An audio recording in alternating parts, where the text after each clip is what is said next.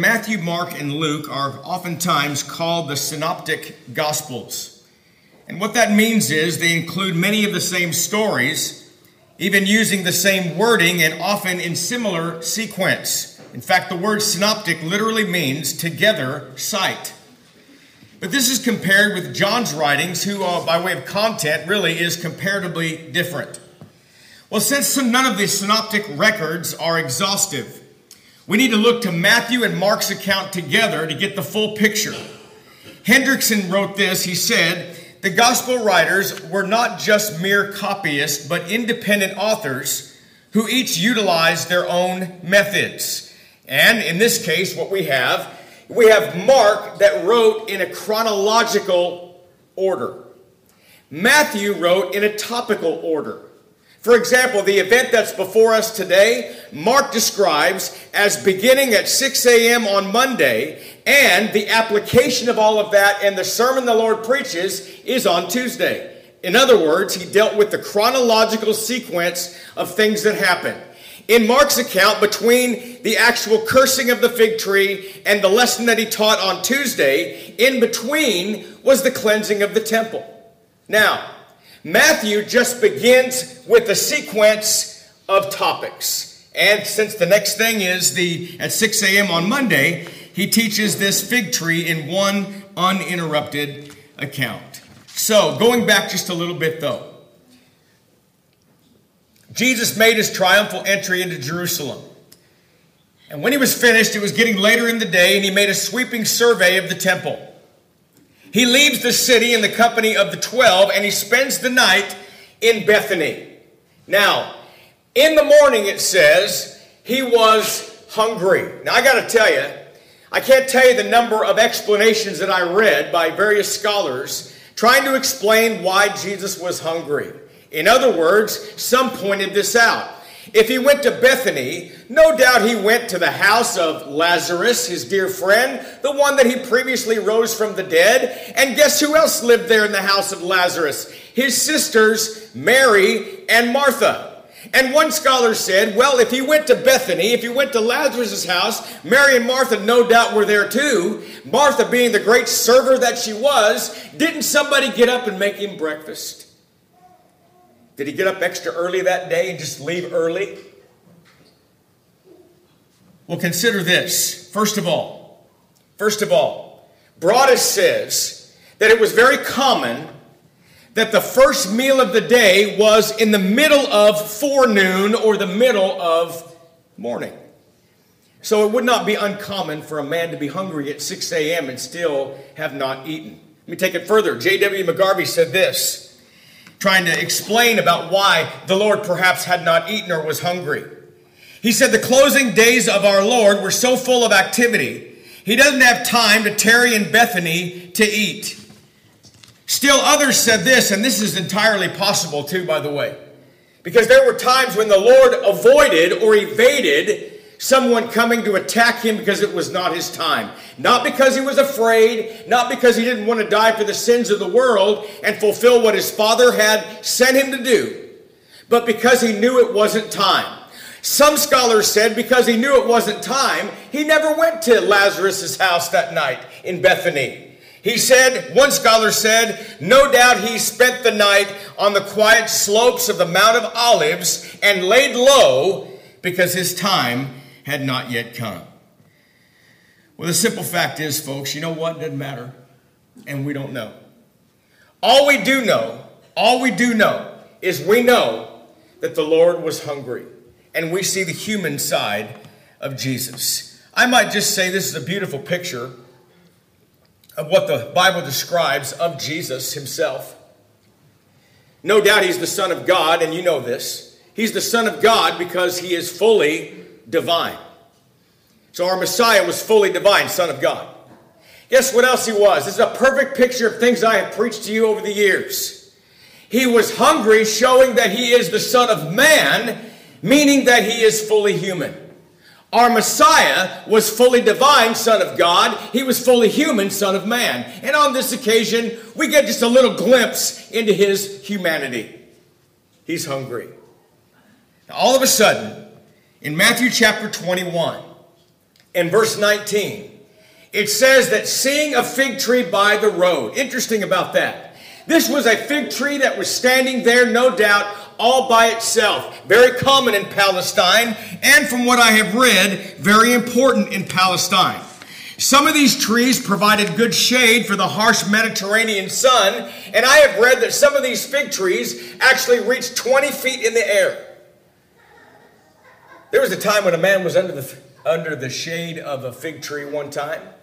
In John's Gospel it records, I believe it's John 1 and 49, I think. It was a man by the name of Nathaniel. And Nathaniel was underneath a tree, a fig tree, one of these great big fig trees. It was providing shade for him. Do you remember what happened? The Lord passes by and the Lord calls him to discipleship. What was the man doing though? He was under one of these great big trees. Now, in addition to this about fig trees, figs were nutritious and very inexpensive and a wonderful source of food. In fact, before Israel entered the promised land, God promised them the land would abound in honey, in wheat, in barley, in vines, in pomegranates, and in figs. Deuteronomy chapter 8 and verse 8. So, the fig tree is somewhat of a symbol of the blessing and prosperity of the nation of Israel. A symbol of prosperity. Now notice what happens.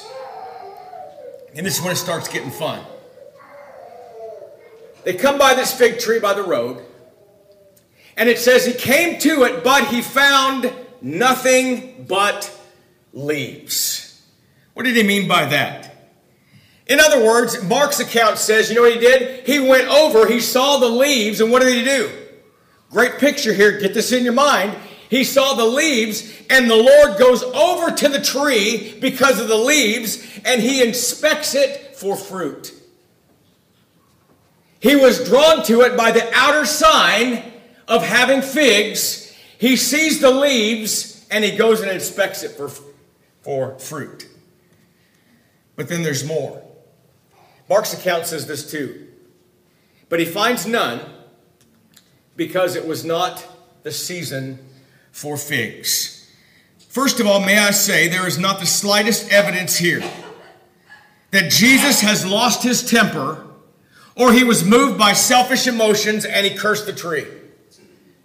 I can't believe how many people I have, or how many accounts I have read that have actually taken the spin that the Lord lost control because he was hungry.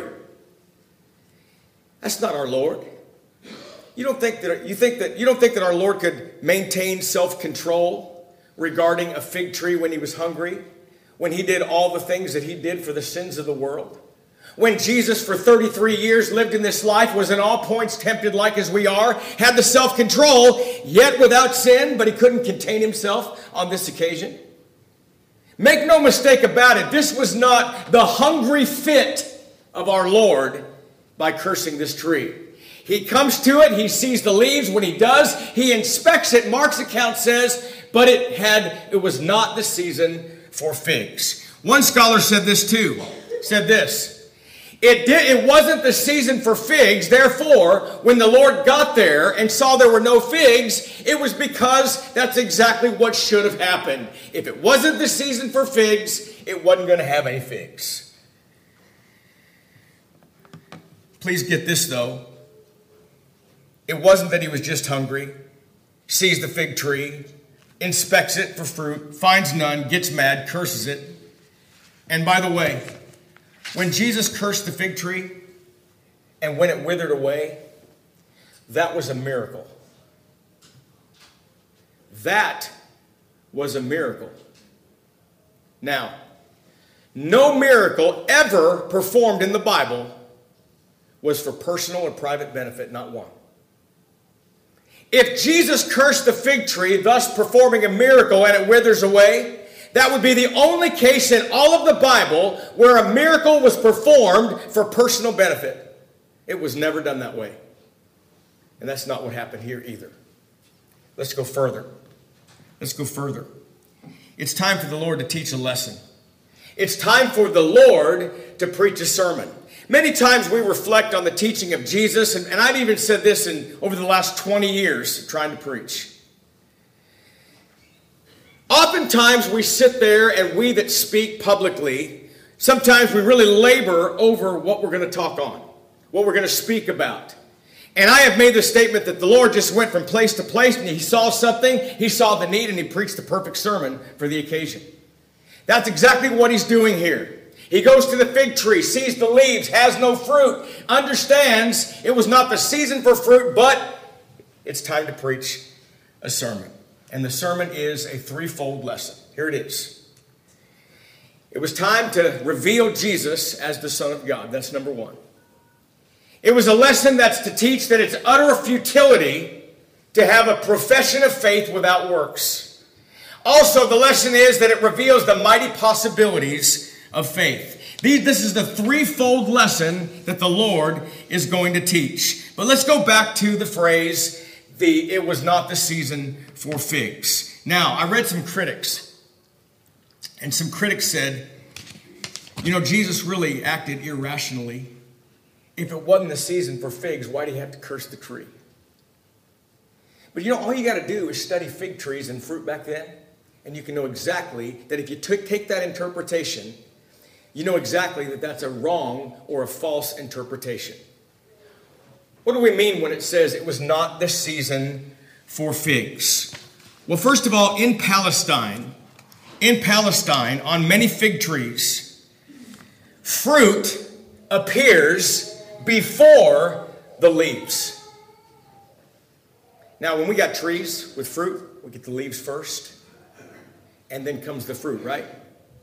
Did you know that in Palestine, some fig trees, the fruit came before the leaves? Now, it's very important.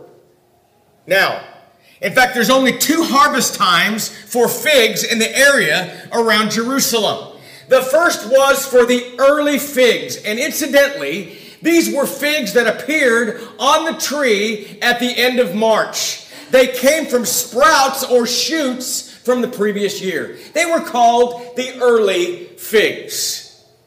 Now, since the Passover was in April, we'll get to that in a minute though, was in April, we're talking about the early figs here. Now, the other time for harvest of figs were the late figs, and the late figs ripened in the late summer and were gathered from August to October.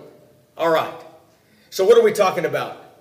These came from new shoots or new sprouts, the ones that came late. The ones that came early were fruit that was produced in March from the shoots from the previous year. Now, we're talking about what time of year now? We're talking about around the month of April. That means that what the gospel writers are referring to in the accounts that are before us, they're talking about the early fruit or the early figs. Now, I got to tell you, I didn't know anything about figs at all. I didn't know anything about figs or trees from those areas before I read and studied this subject. But it's amazing, though, because the fact that the fruit comes first. The fruit comes first. You're about the month of April now. Jesus is about to be crucified in just a few short days. And he comes to a tree, and it's got leaves. In fact, it's in full leaf. It's in full leaf. Jesus inspects the tree, and it has no fruit. So as the result, the Bible says Jesus cursed the tree. So this was not a hungry fit by our Lord that just got mad at the tree because he was hungry and there was no fruit. This was a just compensation for misrepresentation. That's exactly what that was. J.W. McGarvey wrote this. Let me read it to you. Listen. Though it was too early for fruit, it was also too early for leaves. The tree evidently had an unusually favorable position. It seemed to vaunt itself by being in advance of the other trees and to challenge the wayfarer to come and refresh himself. So, he curses the tree because it was barren. But don't you see the point? It's time for the Lord to teach a lesson. What is he possibly talking about? He's talking about something that appears one way on the outside, but really, indeed and in fact, is another way. This is what the Lord's doing. He is preaching a sermon about hypocrisy. He is preaching a sermon about hypocrisy. And the fig tree represents the Jewish nation. Now, from a distance, Israel boasted of righteousness. Israel boasted of having fruit. Israel boasted of being the people of God. But on closer examination, it was a hypocritical scam. There was no edible fruit anywhere among them. Johnson said this, just a few hours before, those that were in Jerusalem had greeted the Messiah with unrestrained enthusiasm. I said this in the introduction. I said it last week. They came with the palm branches. They laid down the clothes that went, no doubt, from Mount Olivet all the way inside the city of Jerusalem. They were hailing the king on the outside with unrestrained enthusiasm. And you know what's going to happen in just a few days? They're going to say, let him be crucified. They're going to say, his blood be on us and on our children. They're going to say, crucify him. Incidentally, do you remember when they brought Barabbas out, that highwayman, a man no doubt that was like Jesus described with the parable of the Good Samaritan? Do you remember when they brought this creep out, and he's standing next to Jesus? And one is going to be released, and the statement was made, the question was made, which one shall I release unto you? And they all cried out, Barabbas. Have you ever wondered this? Didn't anybody say Jesus? Wasn't there anybody? What about the mindset of the disciples, of the apostles? The Bible says all forsook him and fled at some point. I just wonder if there was anyone there that cried out for Jesus. Anyone that said, Hosanna to the highest on the previous Sunday. Was there anyone that cried out for Jesus? Jesus is painting a picture of the hypocrisy of the Jewish nation. And I gotta say, if you want to make a practical application for our life, I just wonder this.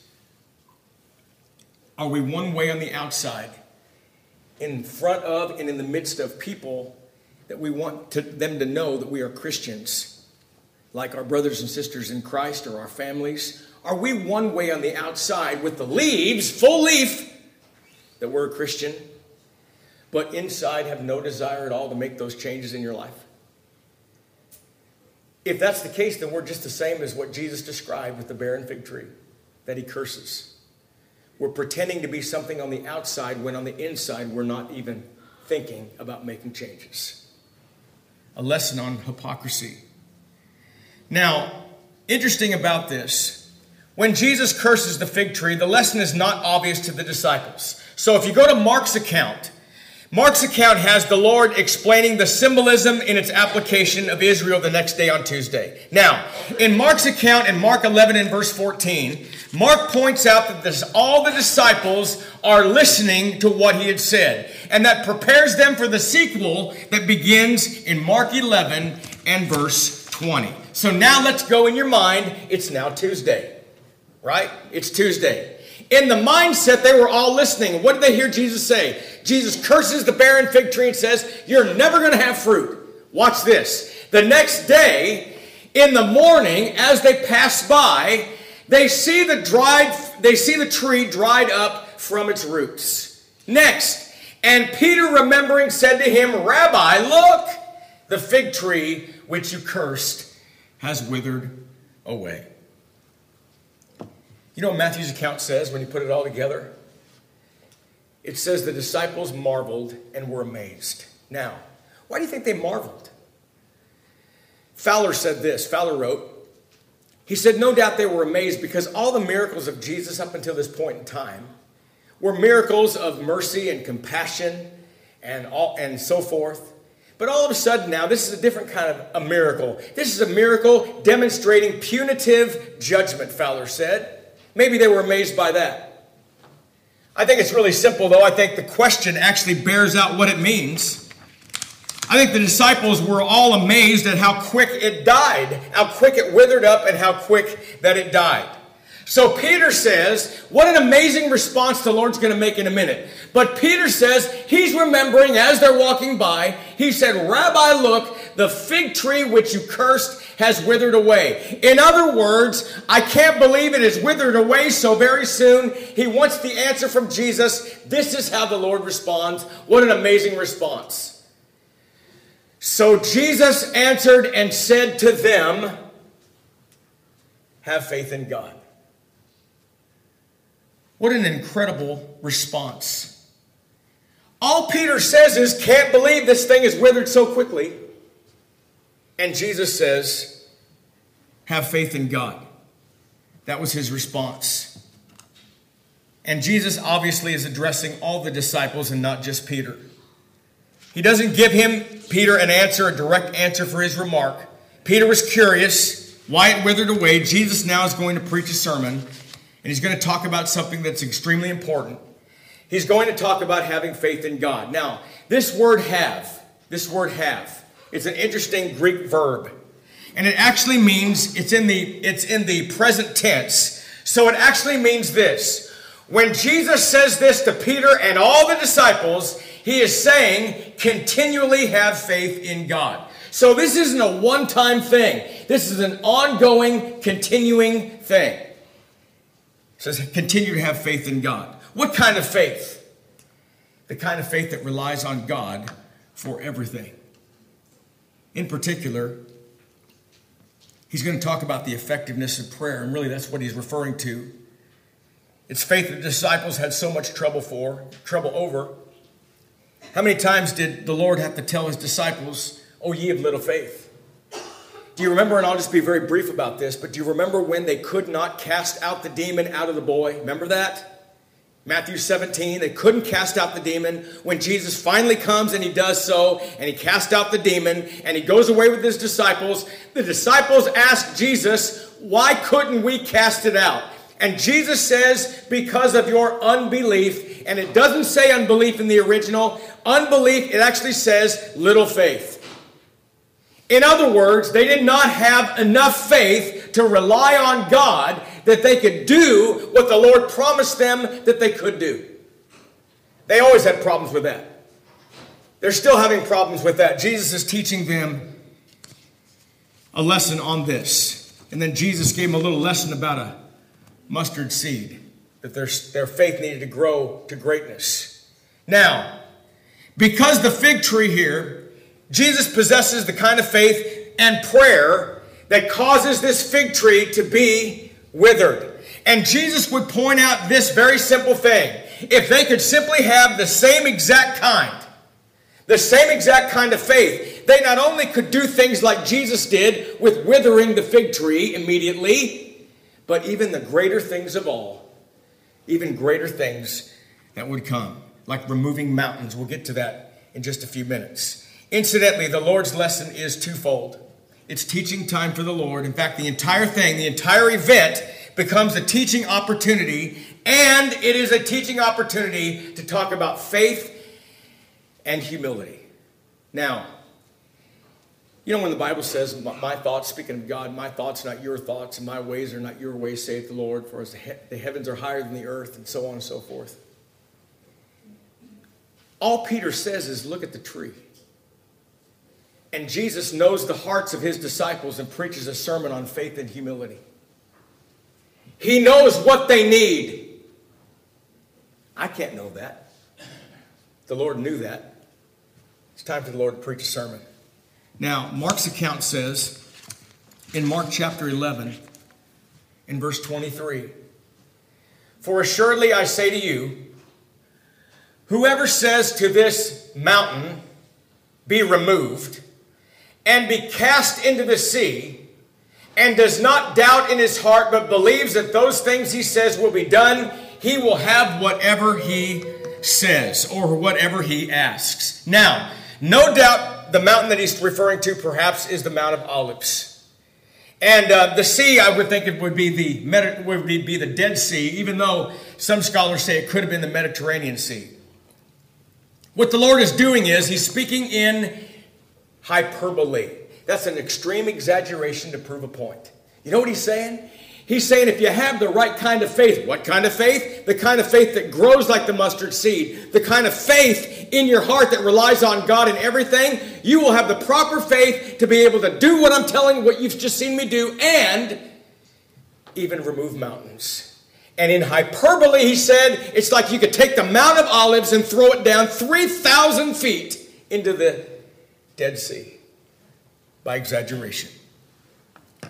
You know, Jesus often used exaggeration like that. When Jesus was making a point about a rich man getting into heaven, you remember what he said?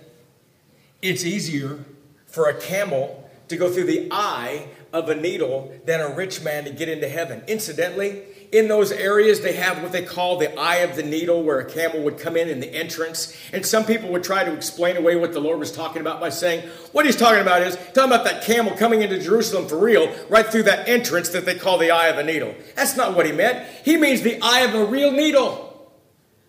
That's him speaking in hyperbole.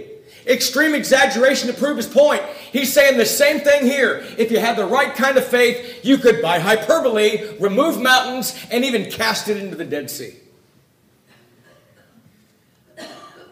You know, the disciples were going to have tremendous obstacles come their way. And with all this encouragement and all the things that they were talking about, they needed to understand that they can move mountains of difficulty, and they understood that phrase, by the way. Removing mountains among the Jews meant a metaphorical statement to describe moving mountains of difficulty in your life. That's what that meant, and they knew that. All right.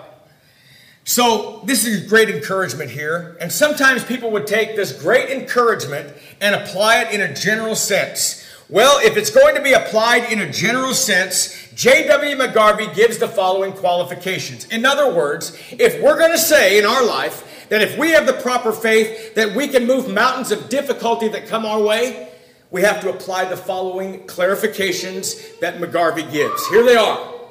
Number one, we cannot expect to obtain that which is unlawful to desire. Number two, we cannot expect to obtain that which is unwise to seek. Number three, we cannot expect to obtain that which will selfishly run counter to the will of God. And here's number four. We must not expect God to perform miracles in our life because miracles have ceased.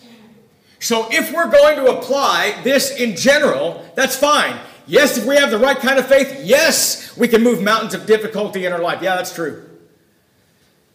But with these exceptions, if these conditions, these qualifications, all of these things do apply. McGarvey summarized the Lord's point by saying the disciples who Jesus addressed will soon enter into a task which would seem to them difficult as removing mountains. He went on further and he talked about the license and immorality of paganism. They had to fight against that. That might have seemed insurmountable. What about the bigotry and prejudice of Judaism? You know, we're studying in the book of Galatians. There are still Judaizing teachers coming in trying to bind aspects of the old law. Now, going back to when the church was established on the day of Pentecost, from that point forward, the disciples, the apostles, had what seemed to be perhaps insurmountable obstacles and objects. They needed this encouragement. It might have even been as difficult in their mind as moving mountains. They needed to be assured that the power of faith was superior to all the adverse forces. Now, let's read it again. They could not expect to obtain that which is unlawful for them to desire. They could not expect to obtain that which was unwise to seek. They could not expect to obtain that which is selfishly run counter to the will of God. But it was in the age of miracles, and they could expect a miracle. And that's what it says in chapter 11, Mark 11 and 24. Therefore, whatever things you ask. You know, there's the implied condition here is whatever they would ask of God in faith, the implied condition would be what is asked in harmony with the laws of the will of God. And by the way, If you pray, you have to pray in accordance with the laws of the will of God. We can never expect God to change the laws of the will of God just to accommodate us. Secondly, here's the other implied condition of the statement, whatever things you ask. That every true prayer involves the submission of what is asked to the judgment of the Father. How many times have we said, if it be your will, or we put it in your hands? Our brother just prayed a minute ago. He said that we pray for those that rule over us, as I paraphrase, that rule over us, that they would never enact any laws that would keep us from worshiping you, our Heavenly Father. But what are we doing? We are praying to God, but we are putting it in His hands and His judgment and His will. In everything. Then it says this. I say to you, whatever things you ask when you pray, believe that you receive them. You know, the word receive here in the original is in the past tense. Now get this. This is great. This is going to talk about how confident we are when we pray. Okay? Here's the lesson. You know what this says to them? He's telling them, whatever you ask, believe that you receive them. But this word receive in the original is in the past tense, so it's better rendered like this. Whatever things you ask when you pray, believe that you have already received them. That fits John's writing too. The epistle of John.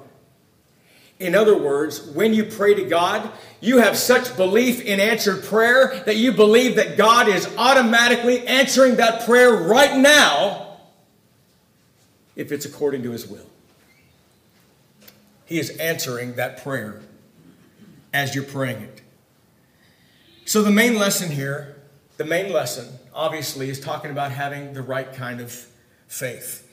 And I can't imagine living life without the right kind of faith. But there's more. Because the Lord now is going to talk about something else. And this is very brief and we'll wrap up our remarks. He's talking about the right kind of faith. Peter says, look at the tree. He says, believe in God. Have faith in God. Teaches them a little sermon. If you just had the right kind of faith, you not only could do what I did with that fig tree, but you could move mountains of difficulty too. Speaking in hyperbole, you could take the mountain and even throw it into the sea. Whatever you ask, you will receive with the conditions we've already stipulated, but there's more. It's also a lesson of humility. It's also a lesson of humility. In other words, Jesus is saying, while we're having this discussion about faith, we must also have a discussion about humility. And that brings us to verse 25. And whenever you stand praying. Now,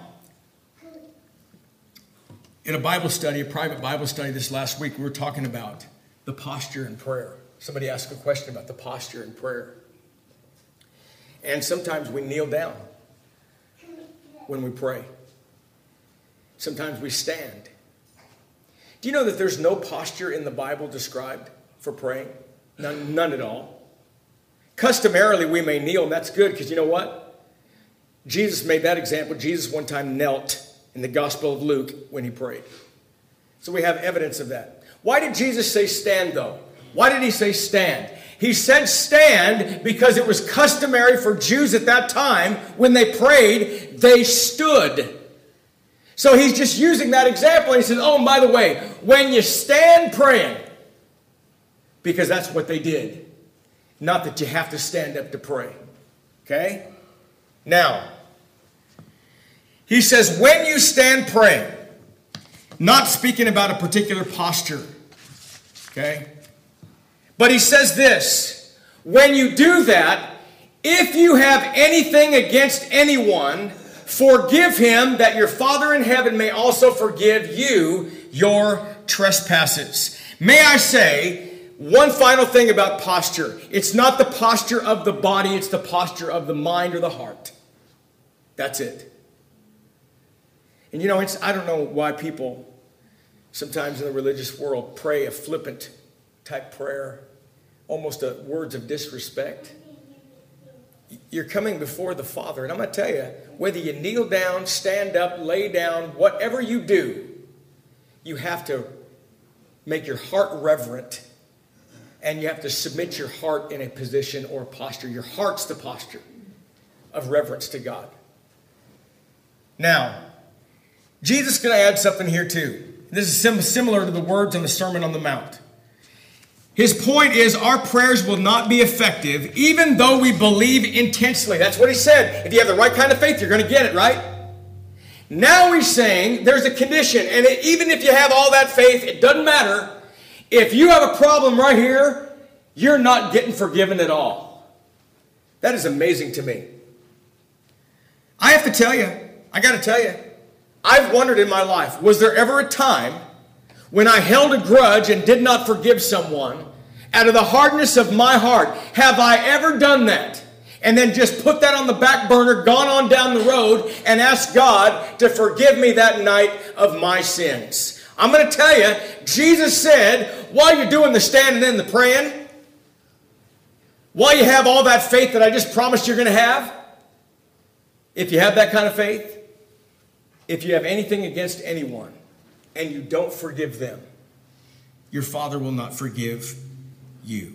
Now, let's go back to Peter's original statement. This is where I think the Lord is just so brilliant. Maybe this isn't obvious to you. It just kind of jumped off at me, kind of obvious to me. Peter comes to the tree and he goes, oh, look at the tree. Look at the tree. Kind of, hey, look, there's trees. They'll withered away. Maybe Peter in his mind was thinking, and this is what the Lord would have known. Maybe Peter in his mind was thinking, now wait a minute. All those that are going to be enemies of ours, all those that are going to be hypocritical enemies, we'll be able to curse them too. Just maybe. Maybe in Peter's mind he was thinking, we'll be able to do that with people too. I don't know. Just maybe the Lord felt like, wait a minute, Peter, I got to fix your heart. I have to straighten out your heart. Because while you have the faith and while you saw me curse the fig tree, and when I said you're going to be able to even do that, let me fix your heart. In other words, the curses on other men will be executed by God just as the curse on the fig tree. Maybe he would have had a vindictive spirit. I don't know. But Jesus made that point.